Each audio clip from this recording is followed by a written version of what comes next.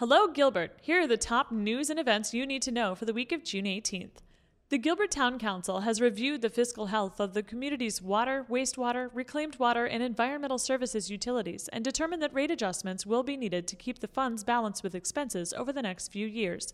Learn more about how these changes may impact you at gilbertaz.gov/utility rates. Gilbert, Arizona is thrilled to welcome leading professional services organization Deloitte as it announces an expansion of its Arizona footprint with a new U.S. delivery center for technology solutions.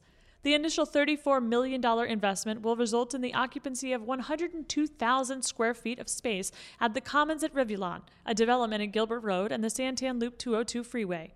The project is expected to generate 2,500 jobs in the Gilbert community over multiple phases. As the weather heats up, you can help us show Gilbert kindness by donating to the Heat Relief Network. We're collecting bottled water, hats, t-shirts, and sunscreen to help prevent heat-related deaths in our community. For a list of donation drop-off locations, visit gilbertaz.gov/community resources. The Gilbert Police Department will be hosting a Froyo with 5-0 event at Zoyo Neighborhood Yogurt on Chandler Heights and Hickley Roads on June 20th from 1 p.m. to 3 p.m. Join us and get to know your local Gilbert police officers. Meetings this week include the Redevelopment Commission meeting on Wednesday, June 20th at 6:30 p.m. and a Town Council regular meeting on Thursday, June 21st at 6:30 p.m. For other news, meetings, and events, visit gilbertaz.gov.